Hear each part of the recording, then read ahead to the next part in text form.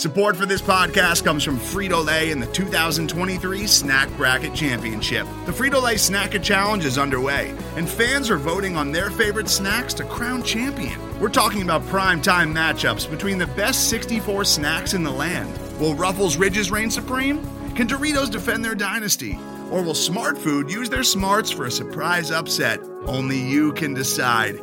Get in on all the action for a chance to win up to $1,000 or a year's worth of snacks. Let your snacks be heard. Just go to fritolaysnacket.sbnation.com to vote and enter for a chance to win. No purchase necessary. Sweepstakes ends April 3rd, 2023. Void where prohibited. Year's worth of snacks awarded in the form of 52 coupons, each good for one bag of chips. See official rules at fritolaysnacket.sbnation.com. Fellas. That was fun, huh? Nice little matinee game, an afternoon game in Brooklyn. Game 4 of the 5-game Eastern Conference road swing equates to another loss for the Phoenix Suns. Matthew, the team has now lost 2 in a row after losing to Boston the other night. What do you think of this one? It's tough, man. I love my lazy Sundays. I really do. So, I mean, if Monty wants to just tell me, like, hey, the last minute, Suns are only down by 8, I'm just going to sit the starters and put in the bench. Just let me know. I'll turn it off. I have a minute to myself. I can gather more information for this podcast. But no, he didn't let me know, or the rest of the Suns fans out there, that we're just going to give up with a minute left. I don't know if that's a big deal for you, but that was kind of weird. I thought down by 8 against the Nets team, where even though we're not making our threes, wide open threes, a couple threes within 20 seconds, we're right back in the game. That was very weird to me. I don't know what you thought about that, and if that made you a little pissed, because I actually wasn't upset with this game. I thought we just missed a lot of threes, but that last minute was very, very strange to me. Yeah, it's almost like a repeat of the Boston game, huh? Missing too many threes in the fourth quarter. Mm-hmm. Yeah, it's like that game, the Boston game, the team let us down. The players on the court were very lazy. They didn't feel like playing. Tonight it was kind of like Monty did a little bit, but oh well. We're 2-2 now on this road trip. It's 2-2 now on the road trip, and I think my initial reaction is I'm not overly upset. I'm kind of in the mindset of, let's get to the playoffs, man. Like, I'm ready for the playoffs. We knew that this last stretch of the schedule for the Phoenix Suns was going to be grueling, that there would be losses. But it's not the same as losses that occurred earlier in the season. When you're losing to the Pistons and the Washington Wizards after they've been like decimated by COVID, those are games that you truly are just upset at. Mm-hmm. And there's reasons to be upset in this game, and we'll cover that here on the Suns Jam Session podcast. But I think overall, the Nets are currently the number 1 team in the East. They're without James Harden. They're disgusting with Kyrie Irving and Kevin Durant. They've got Blake Griffin. I mean, they've got all these different weapons, and you walk away from the game frustrated, yes, upset with refereeing, of course, but still looking forward towards the playoffs and knowing that that's what the end goal is. And if by any chance, by some great run by the Phoenix Suns in the playoffs, the next time we'll see the Nets is in the NBA Finals. This isn't a team that we're going to run into on our quest towards an NBA Finals. So, I won't tip my cap to the Nets because super teams drive me crazy, but I will just kind of bottle up my emotions like I always do and just kind of get ready for the next one. Get ready for the next one. So, on that note, welcome to the Suns Jam Session podcast. Thank you if you're joining along live with us. Whether you're watching on Facebook, YouTube, or Twitter, we truly appreciate it. If you're listening on the Bright Side of the Sun podcast network, go ahead, subscribe, rate, and review. If you're on Apple Podcasts, go ahead and give us a 5-star review, and go ahead and leave us one of your spoken words. We'll put it right here on the podcast. We'll read it for all the Jamsters everywhere to hear. If you are watching along live on YouTube, smash that like button while you're here, and you can become an elite Jamster simply by clicking the join button and following the link in the description. Feel free to donate to the show via the super chat anytime, because we're going to use that to get Matthew better rapping and singing lessons. And after that, Matthew, are you going to be popping a beer with me today? I got my Starbucks coffee right now. Oh, I got my coffee. What kind of Starbucks coffee? Almond milk latte. Well, I got myself a Starbucks coffee too. It's a strawberry cream frappuccino. It was like 4 hours ago when I got it, and I just put it in the fridge. I'm like, I'll drink this on the podcast. It looks like ice cream, dude. It looks like it's tasty though, man. Mine's pretty good. So I'm Ooh. glad we both got our Starbucks, can enjoy the Suns' loss, and the season's over, right? Just kidding. Yeah, I think we need to trade DeAndre Ayton. I think that Yes. Langston Galloway should probably at least get a nod at starting our 2-guard position. Torrey Craig clearly is the answer from now on at the center position. So I think we just need to tear it all down and build it back together. Yeah. Oh, well, it's a loss is a loss. We're still the number 2 team in the Western Conference for right now. Because the Clippers, I think we're now tied with the Clippers. I think we're third now because the Clippers beat us twice, right? This is true. We dropped down. So, oh well, it's all right. It's all good. You know what, Jamsters? We're still gonna have some fun. We're a lot to talk about relative to this Suns versus Nets game. So pop them if you got them. I'm gonna pop some Starbucks. Matthew's gonna pop some Starbucks, Boing. And we're gonna pop this intro. Hold on. There you go.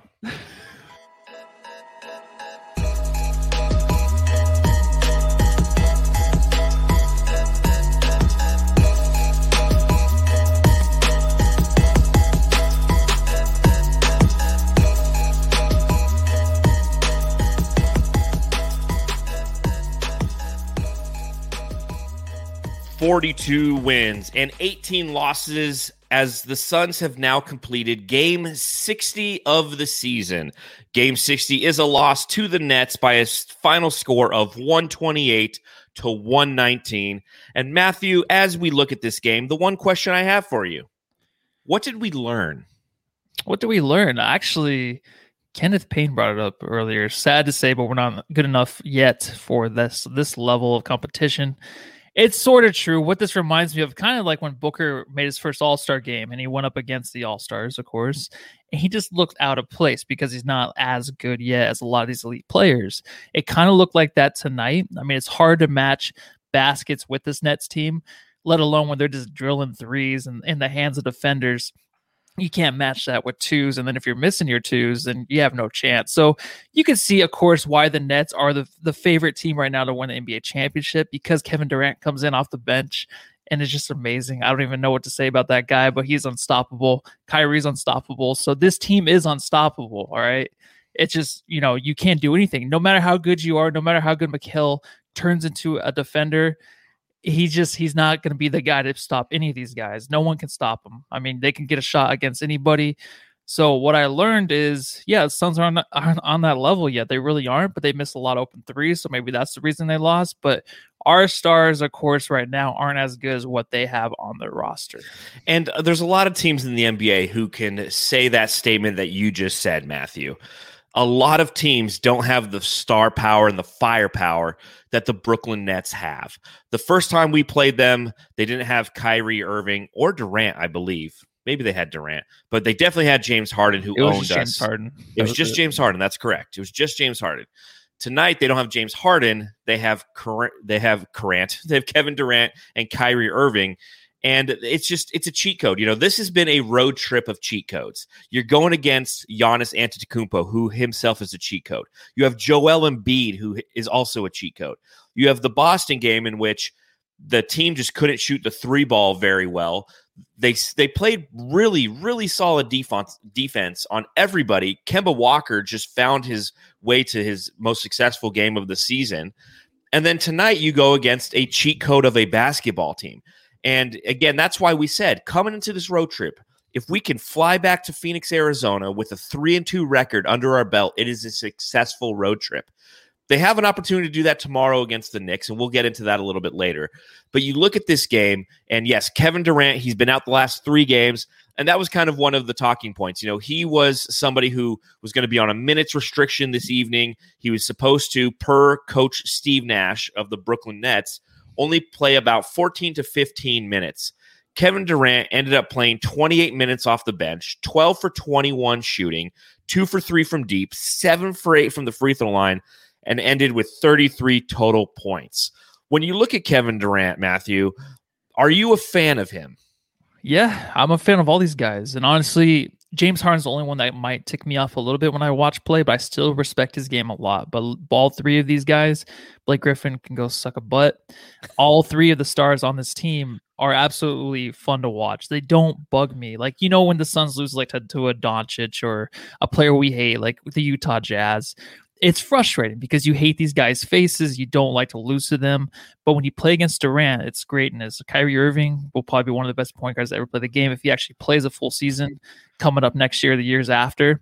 It's just these guys they're tough to hate, and especially when Irving pulls off that mini fro he has going on right now. That thing's nice. Good. He looks amazing. If the Suns would have won, I would have still gave the jam star to Kyrie Irving in that mini fro. He looks great.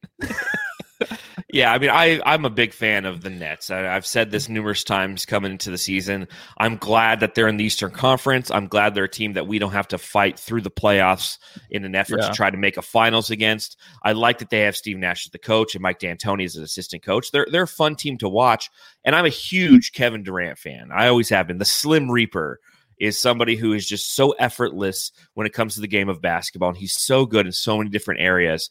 Caden Carter says, the chat says, fuck Kevin Durant. I thoroughly enjoy watching Kevin Durant play. Now, Blake Griffin, that's another story, as you referenced. Frustrating to watch him flop up and down the court and get the calls, right? Yeah, it's annoying. When you watch him early, like he is getting pushed around a lot. Like he lets DeAndre and he lets these other defenders push him around, or else even on the offensive end, he'll do that early. So then when it looks like he's going to get pushed and he flops, it looks like it's a real foul because the whole game he's just intertwined with these guys within their arms are interlocked a lot, and then he'll push off of that and flop. And the DA got 2 calls in a row basically that got him thrown out of the game when he got the 5 fouls. But that's just the smarts he has. It's like he doesn't have the athleticism, of course. We're going to talk about him like, he can't dunk, even though he can dunk a little bit now. But his IQ's high. He's just like a hardened player where it's like you got to give him props. He's using his IQ. He's doing what he has to do to get that team to the bonus. And that helps out that team in the end where you got shooters like Kevin Durant, Kyrie Irving going to the line, drawing the fouls, including himself, Blake Griffin. But it's frustrating to watch. It just sucks because he knows what he's doing all game. Because I'm like, oh, look at DeAndre bodying up Blake, pushing him around. But it's just part of the game plan. It's part of Blake Griffin's game plan against DeAndre to get that the body to body, and then they can start flopping and get the calls because that's just what he does. And he was, it was going both ways because you had DeAndre Ayton, who was being as physical as he could be with Blake Griffin as well through the first 3 quarters. I mean, obviously, Blake Griffin was somebody who was coming in off the bench, but he was coming in an effort to be pesky with DeAndre Ayton because they had no answer for DA early on. And DeAndre Ayton accepted the challenge of playing against both DeAndre Jordan and Blake Griffin and being a physical individual.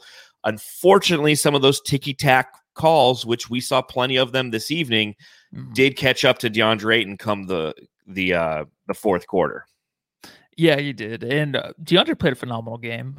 He did what he had to do against the Nets, and it just shows like he can step up in these big games like the Suns did. I think we're right there on the same level, right? With this team, the Nets, I mean, the star level is a little bit higher, of course, for the Nets, but we can hang with this team. And I think just those missed threes were huge. But DeAndre, I mean, he looked amazing tonight, I thought, when he was in there. Ayton Watch 2021.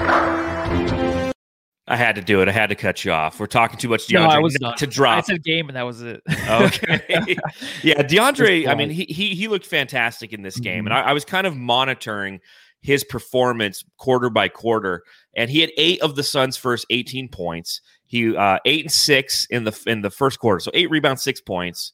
Yeah. No, other way, 8.6 rebounds, 2 points, 4 rebounds in the second quarter, 8 points, 2 rebounds in the third quarter, and then 2 points and 1 rebound in the fourth quarter because he was ultimately caught up in foul trouble.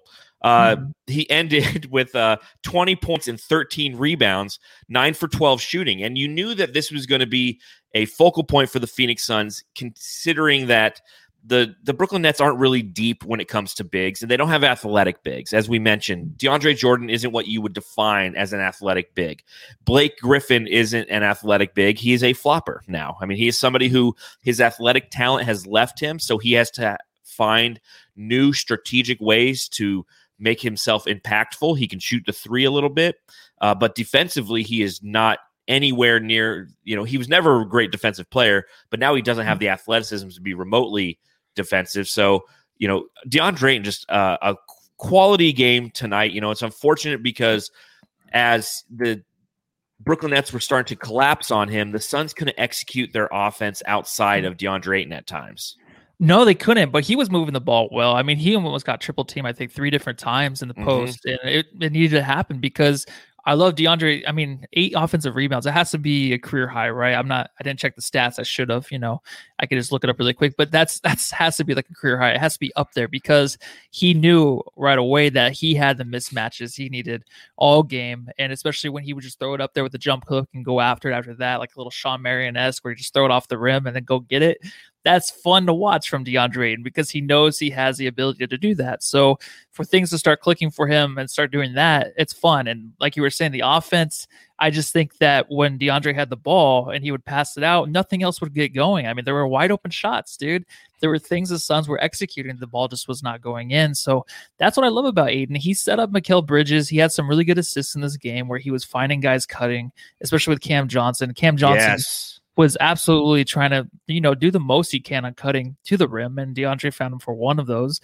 And that's the thing that he can do. I think 2 years ago when we started this pod, I was like, I feel like DeAndre Ayton can be one of the best passing big men. He has the opportunity. It's just whether or not these guys can finish and get used to the opportunity that he's going to give them to where they can take it to the rim or just hit the wide open 3. So he'll start piling on those assists as long as these guys can fall through. It's just one of these days where the Suns couldn't do that. So that was really the difference. But Ayton did whatever he needed to do on the court tonight. I mean, foul trouble, he, of course, can learn from that. We can blame the refs all we want, but he'll get smarter. He'll outsmart the other guys sooner or later, and it won't be an issue.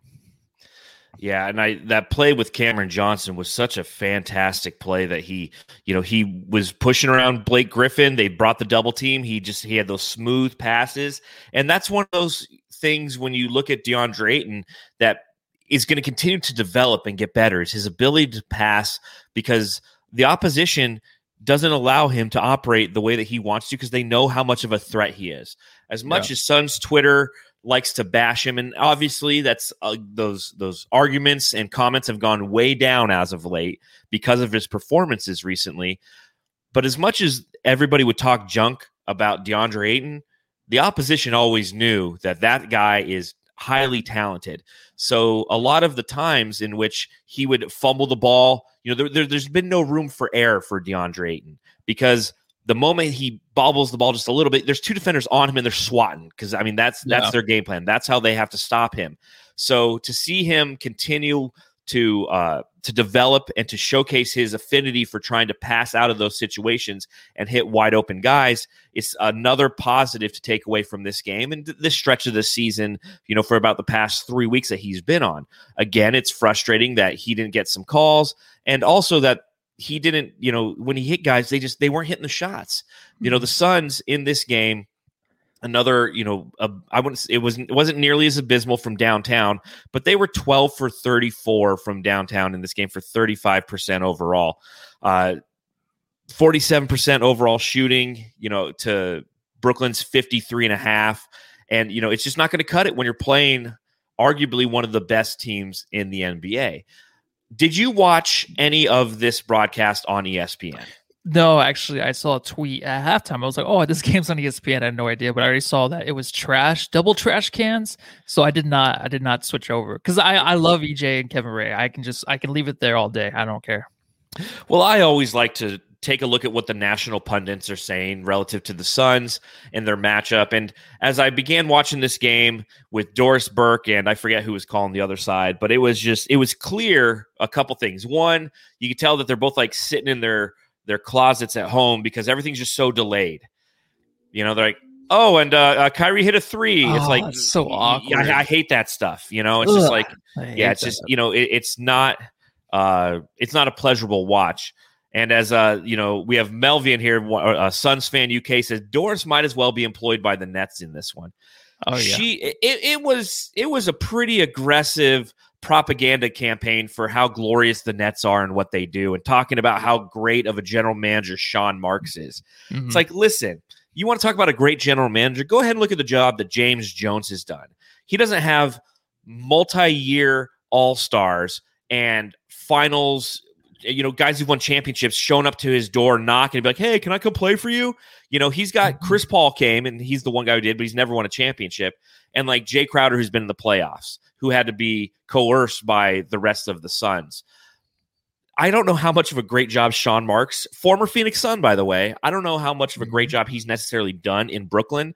It's got to be pretty easy when everybody just shows up at your front door and they're superstars. They're like, yeah, we want to play here. You're like, sweet.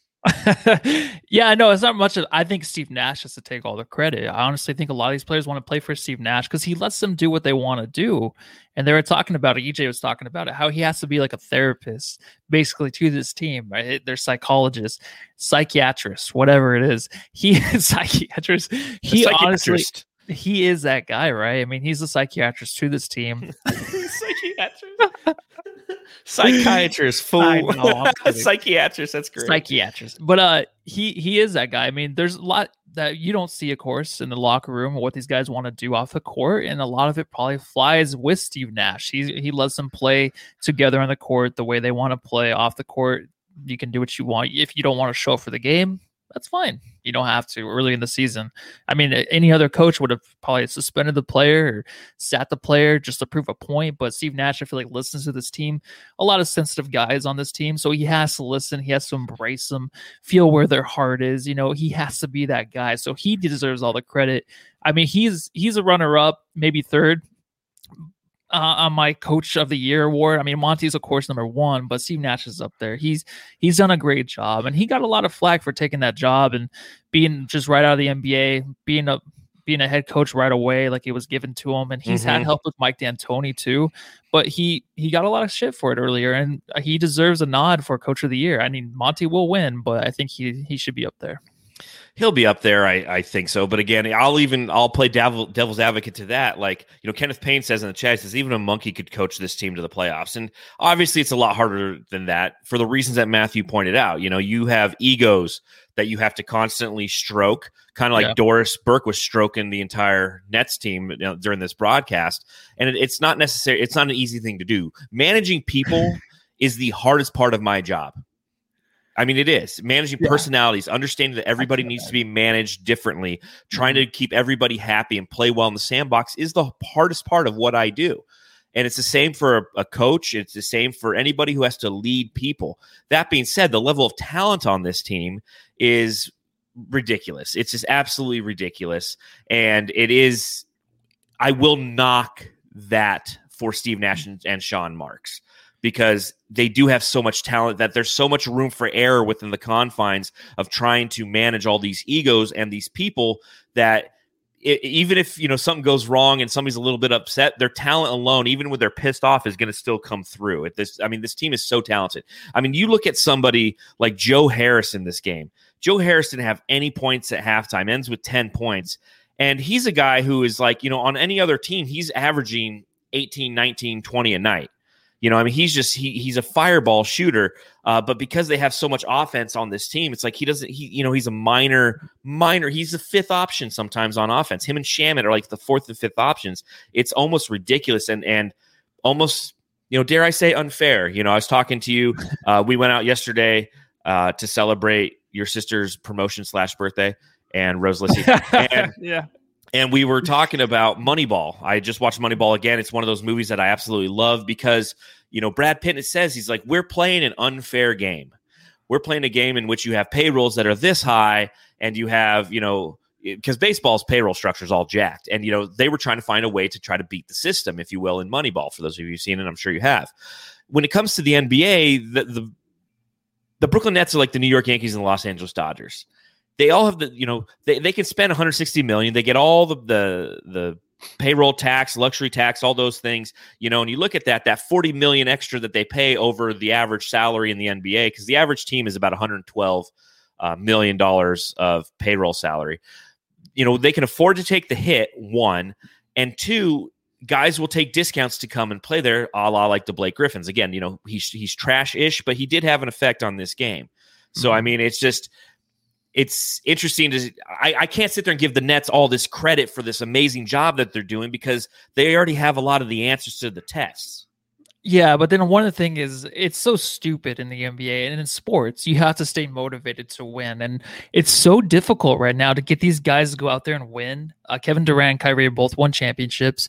The reason they probably want to win now more than anything is because they want James Harden. So you got to find that thing. It's like, so what is the meaning of all of this with basketball? It's like, so the championship's the ultimate prize. It should be something that should motivate anybody, right? Every year to win as many as you can. But it's like it's impossible to have 3 in a row because everyone gets so sick of each other and they need something to get them going again, something to motivate them. So it's like, then how important is the championship, right? I mean, if you don't want to go out there and play with the same guys every season, if you have that roster, the ability to do so, and just want to play hard, want to win every game, want to win the championship every year when they have the opportunity, because before you know it, you might be done. I mean, Kevin Durant survived a couple injuries. Now he's back, but his run was almost over. You know, he might have never got another chance with the injuries he had. So it's just so weird right now. So that's why I think Steve Nash has the opportunity to really do something special with this team, because he has to motivate them, and then into next season if he's still the head coach. So that's just something to look out for. It's like, why the hell are we even doing all this if it doesn't even matter to these guys?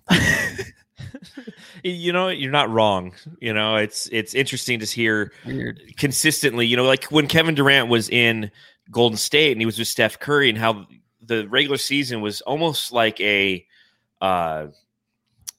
annoyance to him. I mean, because he would go on the Bill Simmons podcast and talk about Blog Boys, which I guess we're Blog Boys and such, and he would just talk about how unmotivated he was during the regular season. And you know, I guess I can see that, because I remember being in the playoffs perennially as a Suns fan, and whenever they would lose, you'd be like, oh shit, we have to go through a whole other regular season just to get back to the playoffs. You know, so I can get that mentality from a player, but at the same time, like the ability to stay motivated. I mean, don't they give you like 34 million reasons to be motivated every year? Like, yeah, that could be one of the reasons, but then money doesn't matter either. I mean, the happiness is just with themselves, and especially when you have Durant, who just hates himself or everybody around him for no reason. I don't know what's going on with him. So it's hard to manage that, dude. True. It really is. And it's, you know, it's kind of one of those psychological challenges that these guys have to face year and you know, night in, night out. And we're just a couple of podcasters who enjoy watching the game. And, you know, I try to analyze what's on the court, not what's going on in between those heads sometimes. The Sarge smoke break. Thank fucking God. Dario Saric got a smoke break tonight. He did not play. Monty Williams must have read my piece called Where Art Thou, Frank on brightsideofthesun.com, where I pretty much said, hey, listen, we need to let Dario sit a little bit. Like, I love Dario. I am a Dario supporter. Dario is going to be key to this team's success come playoff time. But get Frank some minutes. I don't care how ugly they are right now. Nothing could be uglier than a guy who just falls over all the time. And he got a smoke break, so we're not going to spend a lot of time talking about Dario Saric. But I did want to talk about Frank Kaminsky. He did get some minutes tonight. Finally got an opportunity to see him. You know, wasn't a ton of playing time, 11 minutes, 5 points, 1 for 2 from 3, 3 rebounds, 2 assists, a steal, and a turnover, and 3 fouls for Frank Kaminsky. But how nice was it to see Big Frank back out there? It was nice, but can you imagine being Frank and being like, oh, I'm back. Who you guarding? Kevin Durant.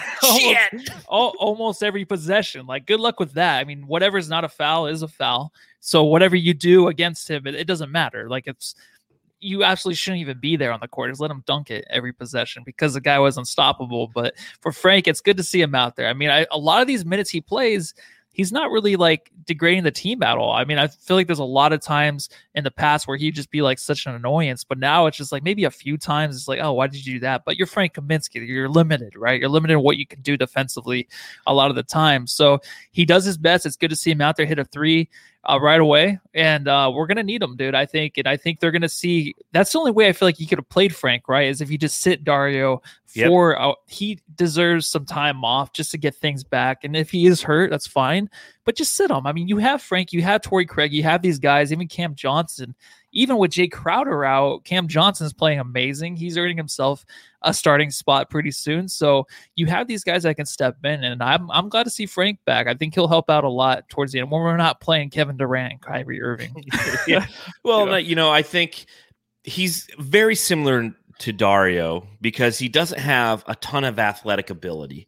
and he tries to maximize everything he has. And whenever he starts to back somebody down or do something in the lane offensively, it's almost comical because it's like watching a deer walk for the first time. It's just they're all over the place. Sarich. It is. It's like watching. It's just a bigger Sarich. But real quick, shout out to Coda Kid for the $10 in the super chat, and Tree Nugs for $4.20. He gave us $4.20s and said cheers. So nice, thank you. very nice. We appreciate it. We're gonna get Matthew some an eye patch one day. He wants to be a pirate for Halloween. So the more you donate, the better and more high quality that patch can be for Matthew. Or to be a pirate. Born to be a pirate. But at the same time, he connects the offense in a way that Dario doesn't. And I wrote about this a little bit in my piece, and I had a trash stat. My trash stat essentially was Frank Kaminsky, in his now 35 games that he's played as a member of the Suns this season, has over 5 assists 3 times. So that's just shy of like 10%. It's like it doesn't happen all the time, but that's 5 assists. He's done it 3 times. How many times has Dario done 5 assists or more in a game this season? Take a guess. Twice. 0. Yeah, 0, of course. 0. He doesn't connect the offense the same way that Frank Kaminsky can. We wrote about it. We talked about it earlier in the season, the F&B connection, the Frank and Bridges connection, the way that he uses the cutters around him. And you saw early in this game, he was making a couple quality passes, to set up his team to be successful on offense. And although he is a liability on defense and isn't a great offensive player, he can hit the 3 ball and he can connect the offense. And for right now, for this last stretch of the season, I think it's important to get him some minutes because you may need him at some point in the playoffs. But more importantly, it's time to give Dario about 3 or 4 games off. Really give him some time off. You might want to bring him out against Utah or against the Los Angeles Clippers just to, put some more film out there to see what he's got against their backup bigs and things of that nature. And I'm all for that. But get Dario some rest. Give him a smoke break. Yeah, I mean, he needs it. And I think Frank, he does a good job just because he's longer, right? He can keep the ball up high without it getting snatched out of his hands like Dario happens to him a lot, where all of a sudden he'll be fumbling and bumbling underneath the rim with somebody or up in the post. It's just like, what's going on over there? And then Frank, he can get it out quick. So that's something he's really good at. But he deserves the minutes, I think. And right now, Sarich, just wait till after these meaningful games, maybe to bring him back. I don't know. It's a difficult situation for Monty, dude. And that's something that if he brings him back the right time and then Sarge can get back into a groove, that's awesome. Like, that's something that's very difficult for Monty to actually predict and do. But if he pulls it off, I mean, that's saving us, not us, but the Suns team, minutes that are going to be fulfilled by a good Sarich, and he can actually put up some decent stats. And there's that gnat trying to fly in my mouth again. It wants some coffee. He does. Yeah, no, you're absolutely right, though. And again, come playoff time, Dario is going to be huge because we've obviously the growth of DeAndre Ayton this postseason is going to be paramount moving forward, just for him as an individual. But we're really going to go as far as kind of the bench can take us. And Dario is going to be a key cog in that. And I was listening to the Coast to Coast podcast. So shout out to Daniel Duarte and Flex from Jersey. They put out the Coast to Coast podcast. Fantastic listen if you have the time. And they were talking about if, the first thing they were talking about was kind of the playoff seeding and how the Suns end goal should be a 2 or 3 seed, not the number 1 seed, which we talked about in the last podcast. I totally agree with that because it puts the Lakers as far away from you as possible so we can meet the Lakers in the Western Conference final, knowing that they would have to go through 2 tough series in order to get to the Suns through Denver and Utah, essentially. And the Suns obviously have to take care of their business. But another question that they posed to each other, and I thought was a good one, was if we get to the Western Conference finals and we lose to the Lakers, is this a successful season for the Suns? Yeah, I think so. I think absolutely. Yeah, because I mean, I've said that all along. I don't think we're going to beat the Lakers if they only have Anthony Davis and we lose. And yeah, it's unsuccessful because the Suns team wants a championship this year. And so what's wrong with us Suns fans wanting it too? So we want those. We are on the same expectation level as a team because they want to win it all this year. Okay, they want to skip another whole step. Mm-hmm. They want to just win it all. I mean, so if the Lakers aren't healthy, though, they're not making it to the Western Conference Finals, of course. But if it's LeBron and AD healthy, I don't think it's possible. Maybe they can squeeze it out in 7, but it would absolutely be, a great season to look back on. it'd be tough to get through both of them in a 7-game series. Oof, Beating them that's 4 gonna be times tough, would be man. absolutely tough. I'll tell you another thing that was tough today was seeing Mike James and Tyler Johnson out there for the Brooklyn That Nets. was The nice. ghosts of Suns backcourt pass. And then they started, Yes. they both had a couple bad passes. I was like, I swear I've seen this before, right? Yeah. Well, Tyler Johnson, he's just a spot up 3-point shooter now. He's absolutely fulfilling his role. And you talked about these guys. What was his name? Joe Harris. I don't know why I forgot his name. I love Okay. that guy, actually. Joe Harris, like, they had to, like, play around with this lineup. There's so many ins and outs, who's starting, who's not. So these roles these guys are picking up without complaint and just doing what they do, hitting the threes when they need to, and just doing more. I mean, those two kind of fit in. I know Mike James only played 6 minutes and got 2 points, but it's funny to see him because we know the rough days we had with him. But then Tyler Johnson has his role. I think Tyler Johnson knows what to do now. He even in the bubble looked really good for this team. So What do you think of his hairdo?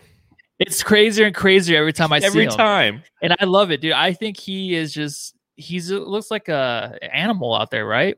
He's just a freaking animal, man, with that hair. I don't even know what's in and what's out. It was like pigtails. I was like, what's going on? It's like what's tied up? What's even let loose? Like what's going on up there, man?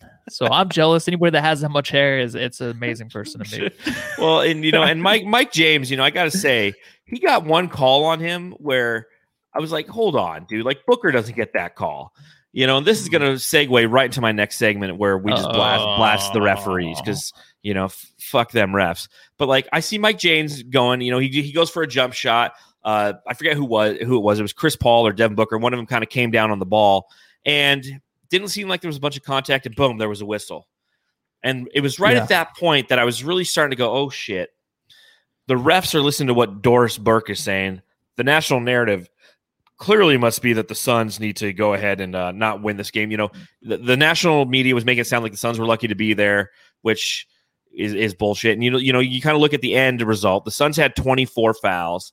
The Nets had 17 fouls. But there was just a lot of weird calls, I feel like.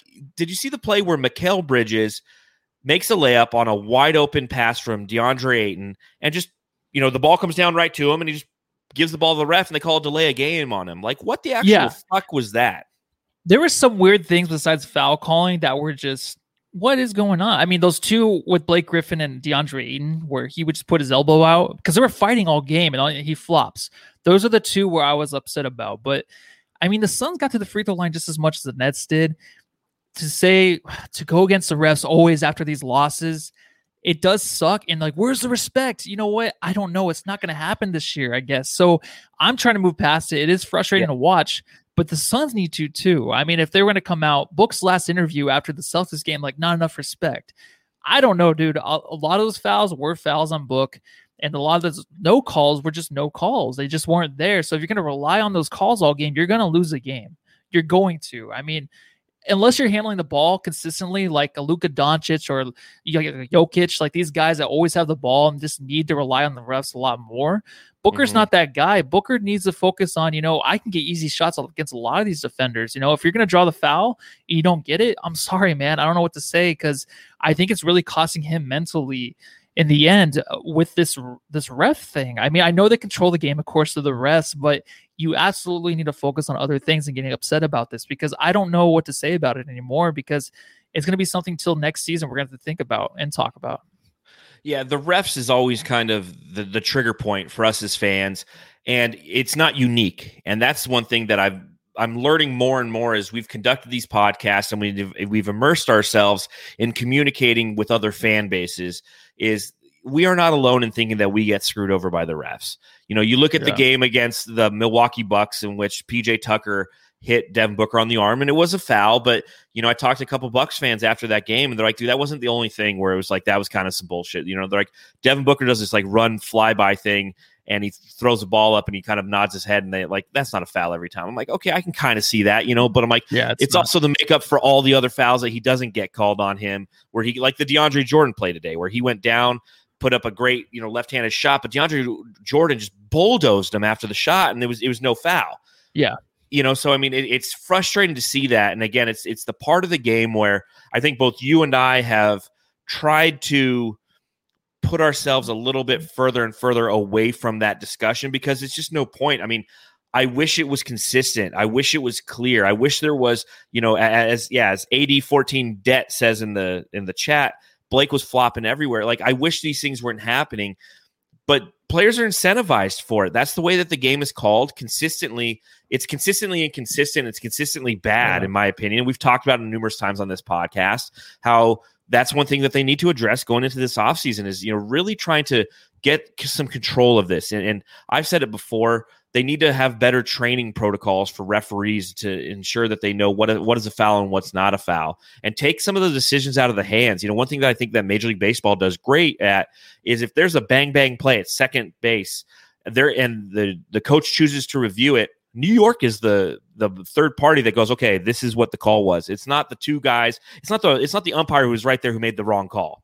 And we're like, no, I was right, man. Yeah. No, it's too close, right? Like, no, I'm good at what I do, right, Bob? Yeah, you're great at what you do, bud. It's like, no, it's New York being like, hey, Bob, you fucking blew that one, okay? And I wish we'd see a little bit more of that in the NBA. What league did it the best was the XFL, where you watched it when you're watching it live. There's a guy or a woman up there in the booth reviewing it right then and there with the commercial audience, everyone. And they're saying exactly what they're seeing and why they're calling what they're calling. That is the perfect way to do it. I mean, in the NBA, maybe not, but there just has to be somebody, even with those little elbows that DeAndre threw and then Blake flops. Someone should see that real time. Be like, no, it's not a foul. And just be like, no, overturn, just inbound the ball. It was a bad call, and then we'd be very forgiving. But then we'd be like, well, why are we stopping the game because of all these calls? Like, all these calls are getting wrong. They're blowing the whistle. It's a very difficult situation, dude. And Book got to the line he shot 9 free throws tonight. So that was tied with the most with the Nets players too. So I don't know. We just didn't make our shots. If I was a referee and you're complaining, be like, you know what? Make your wide open threes, sons. Make your wide open shots. You have this game. And then your coach is going to pull you guys only down by 8 with a minute left.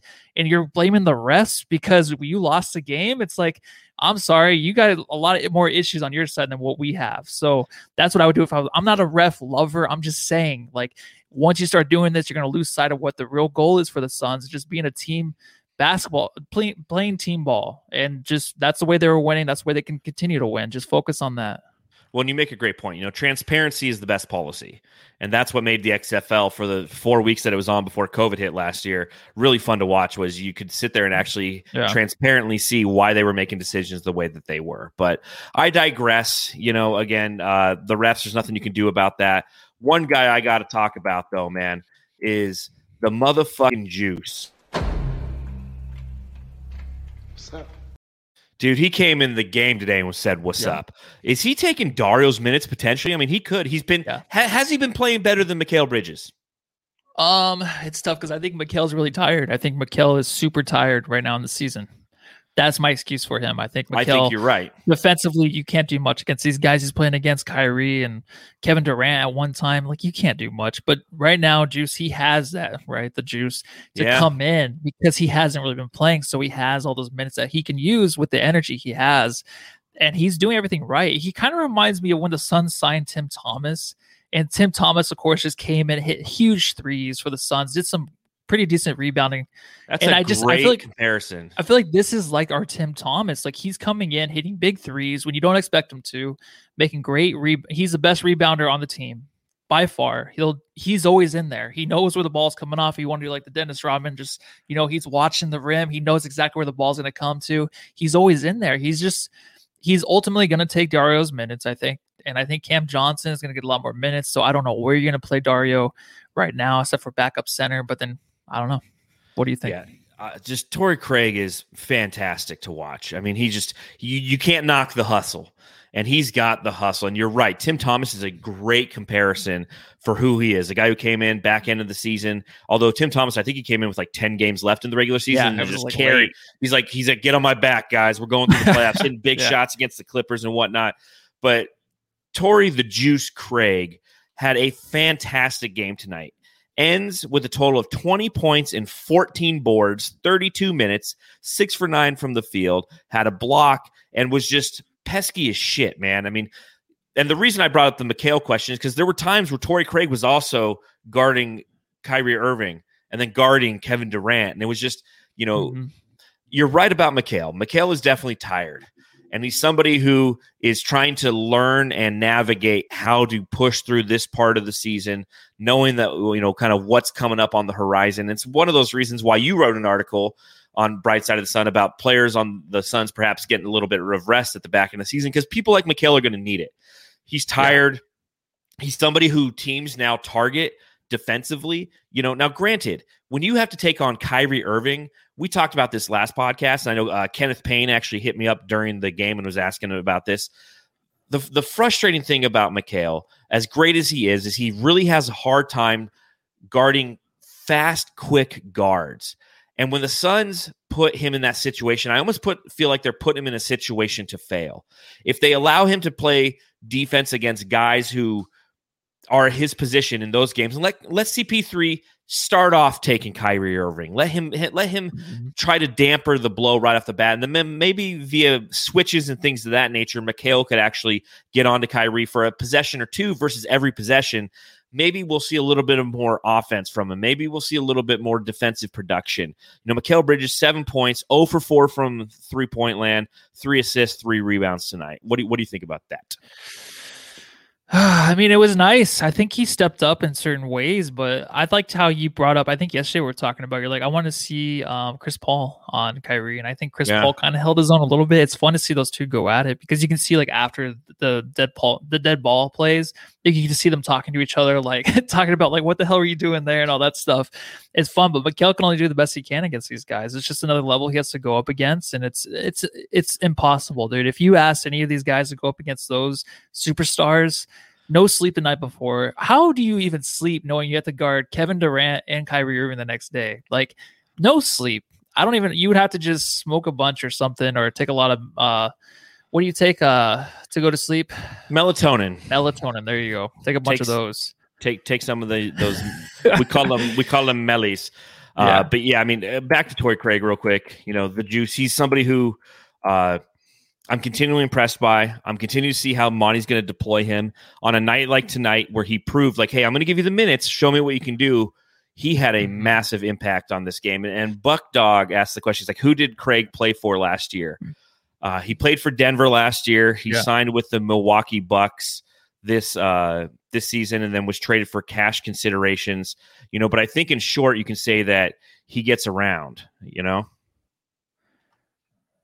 Oh my God. How'd you get this video? Was that you? Is it playing or no? Oh, you can't hear it, can you? No, I can't hear anything. That's dang me it. At a very, very pleasant dive bar over here singing karaoke. I got to figure out how to put these on to where you can hear them. It's so good. Dude, I was getting into that. You see me stepping backwards? Yeah. I got my hand in my pocket. Sweet moves. It's Matthew singing I Get Around. If you guys want the video, DM us and we'll send it to you. I'm gonna figure a way to get this on here, because it is okay. Yeah. Buck Dog says moment ruined. I set it up so perfectly I forget you can't hear the audio. I can hear it. It's fantastic. It's fantastic. It's Matthew singing "I Get Around" by Tupac. I've always wanted to sing that my whole life. I'm like, I've never done karaoke ever, and I'm like, I got to sing this song, and they had it, and I messed it up pretty bad. I was actually really mad at myself going. It was awesome. You fucking killed it, man. No, the first 2 verses I messed up because it just I wasn't used to it. So, Buck Dog, was that Matthew on karaoke? Yes, that was Matthew on karaoke, and I will figure a way to put that on here. I appreciate it, man. Thank you. Dang it! How did I mess that up? Real quick, CP3. Want to talk about him? Ended the game with a total of 14 points, 8 assists, 5 from 11 from the field. Not his greatest performance, but I was impressed with his defense on Kyrie Irving and Kevin Durant. There was one play where Kevin Durant had him ISO'd, back down twice on him. He pulled the chair because Kevin Durant turned around to put up a jumper, and I was expecting Chris Paul to be right there and create contact, and he came up short on it. It was one of the few shots that Kevin Durant made. Chris Paul, again, the consummate professional. Yeah, and honestly, this is a game where, like last game, it's like, can you get the win for the Suns? He almost had to, right? I mean, Booker tried his best, but Booker had 36 points, but it seemed like just empty points in a lot of ways. I just didn't know where he was consistent to where he can actually get us the win tonight. Obviously, he didn't. He was just missing, and I think Chris Paul was just missing, but he had a chance there. I feel like he wanted to go up against Kevin Durant and up against Kyrie. defensively and then offensively try to take over. It just didn't happen tonight. Yeah, he didn't have the juice, if you will, at the end of the game, as a lot of the Suns didn't. So that brings me to our next segment. Jam Star of the Game. All right, this is your reminder, Jamsters. If you're watching along live, go ahead and hit the thumbs up button and subscribe, rate, and review. Matthew, who are you giving the Jam Star of the Game to in this one? I think it's Torrey Craig. And this might be his first one from me, maybe not, maybe second. But absolutely deserving. I mean, he came in, played big minutes, and I didn't even know Dario was out till I saw him standing there on the sideline after the first quarter. And I'm like, "Where's Dario?" Oh, he's in his PJs or whatever he was wearing. But Torrey Craig stepped up huge, dude. And we're talking about how he has that energy. He can come in. He has a lot to use going into the playoffs, so he's gonna give it all he has, and he did tonight. And I think he helped us out as much as he could. I mean, he did as much as he could on the court. And he was outstanding tonight, I thought. As Buck Dog says, the juice. Yeah, I got to give it to the juice as well, man. I mean, don't get me wrong. DeAndre Ayton had a fantastic game. Was the focal point of the offense. You know, the key to beating the Nets in the Suns scouting department's eyes was feed DA early and often. But having Dario out, having Torrey Craig with the opportunity to try to make an impact on this game, finally getting to see what he could do in multiple minutes. It's got to be Torrey Craig, man. I mean, he was really fun to watch, and again, you know, it's nice to see that depth come down in the way that it has, and showcase to everybody like, hey, come playoff time, we're going to have so many different options for this team. So it's going to be interesting to see what happens in these next few games as we get kind of to the back end of the season, and to see if that's something that the Suns choose to do, is to give Torrey Craig some more minutes while trying to rest Dario, or if Frank's going to get any minutes too. So as Coda Kid says, Doris Burke, Jam Star. I'm sorry I missed that. You know, usually I like Doris Burke. I enjoy listening to her. So sometimes I do, but it was a public service announcement this evening for the Brooklyn Nets. Guess what? All right, the Guess What segment, in which we try to guess things. Matthew said the Suns. I'm trying to catch him on the season, so I said the Nets, and unfortunately I win this one. I'm within 4 games of you, dude. So 26 and 18 for me, 30 and 14 for you. Up next, tomorrow night, the New York Knickerbockers. The Suns have the last game of their 5-game road trip, and they're going against the hottest team in the NBA, the New York Knicks, a team that has won 9 in a row. Matthew, what are you looking for in this game? Man, this is going to be an awesome game, honestly. I'm super excited. I was more excited about this game than the Brooklyn Nets game because I didn't know KD was going to play. I am looking for Mikal Bridges and RJ Barrett. RJ Barrett is handling himself very well. You know, the 3rd pick in the NBA draft 2 years ago. And I think he's improving, but he just does the little things on the court. He's not too drastic. He's not trying to ask for too much from his teammates. He does little things I love. And maybe Mikal Bridges, it'll be like an off night, kind of in a way where you're playing a guy who's not going to like really out athleticism you. And this podcast. What am I talking about? But he's just a guy where, you know, it might be a little bit easier to guard. And then we can see a good Mikal Bridges defensive game against maybe someone that's kind of on the same level as him. I think RJ's handled himself very well, but Julius Randle, we're all big Julius Randle fans. He's amazing. I got to watch him yesterday. He's a different, I mean, he's always been good. We've always loved him, but he has improved his game so much where he just sticks out of that team like a superstar. So it's going to be fun to watch him and see who the hell guards him. Maybe it's Mikal Bridges, who knows, but I'm watching Julius Randle, dude, and I'm watching what DeAndre does to respond on a second back-to-back. Yes, I'm watching Julius Randle. I'm watching this whole team, man. You know, it's exciting.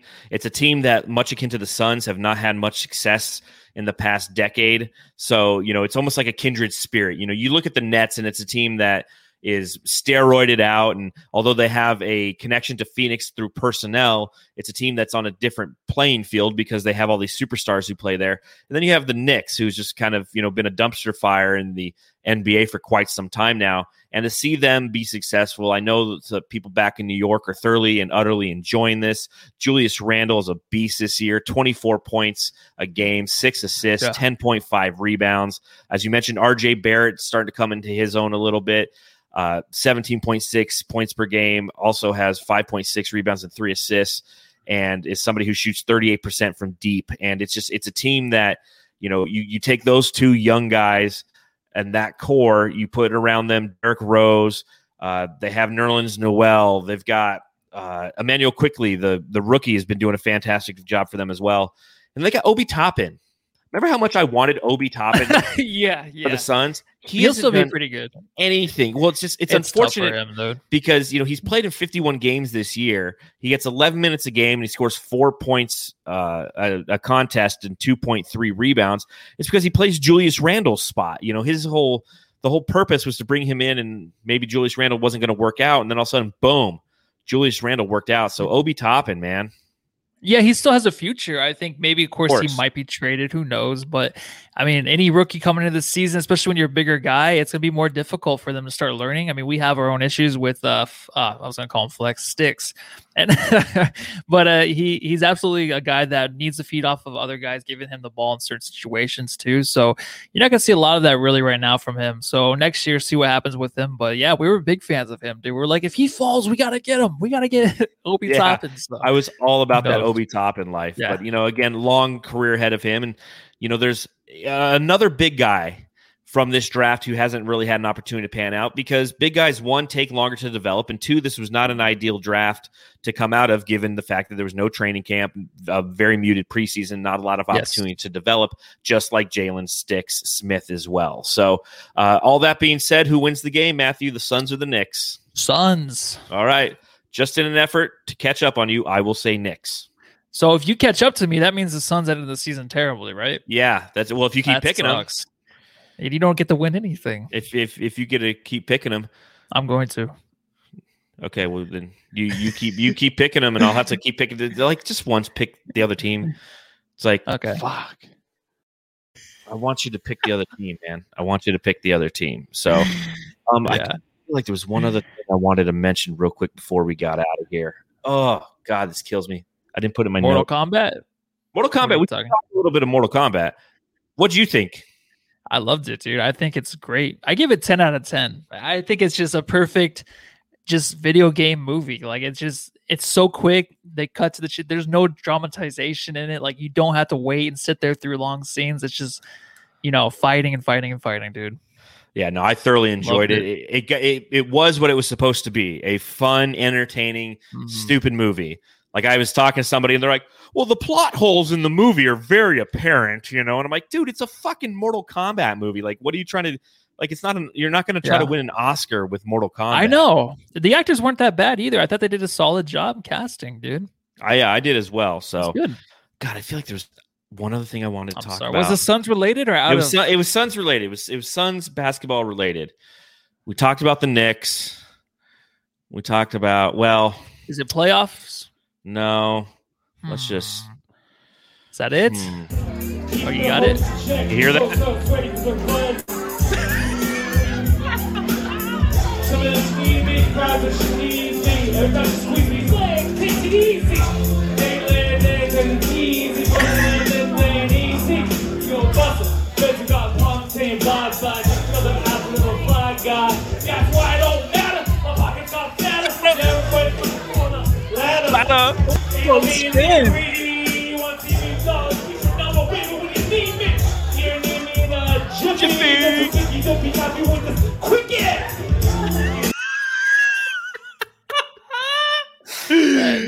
There, round and round and round we go. Wow, that was good. That was the best verse I sang too. Thanks for not showing the other ones. Yeah, I know. I got the money in the bank. So thanks for showing. Yeah, thanks for showing that at all. I don't know why I'm thanking you. It was fucking fantastic, man. So I think on that note, you are our jam star, Matthew, for getting on the mic last night and just rocking out to Tupac. Dream come true. Especially, that woman filming in the back.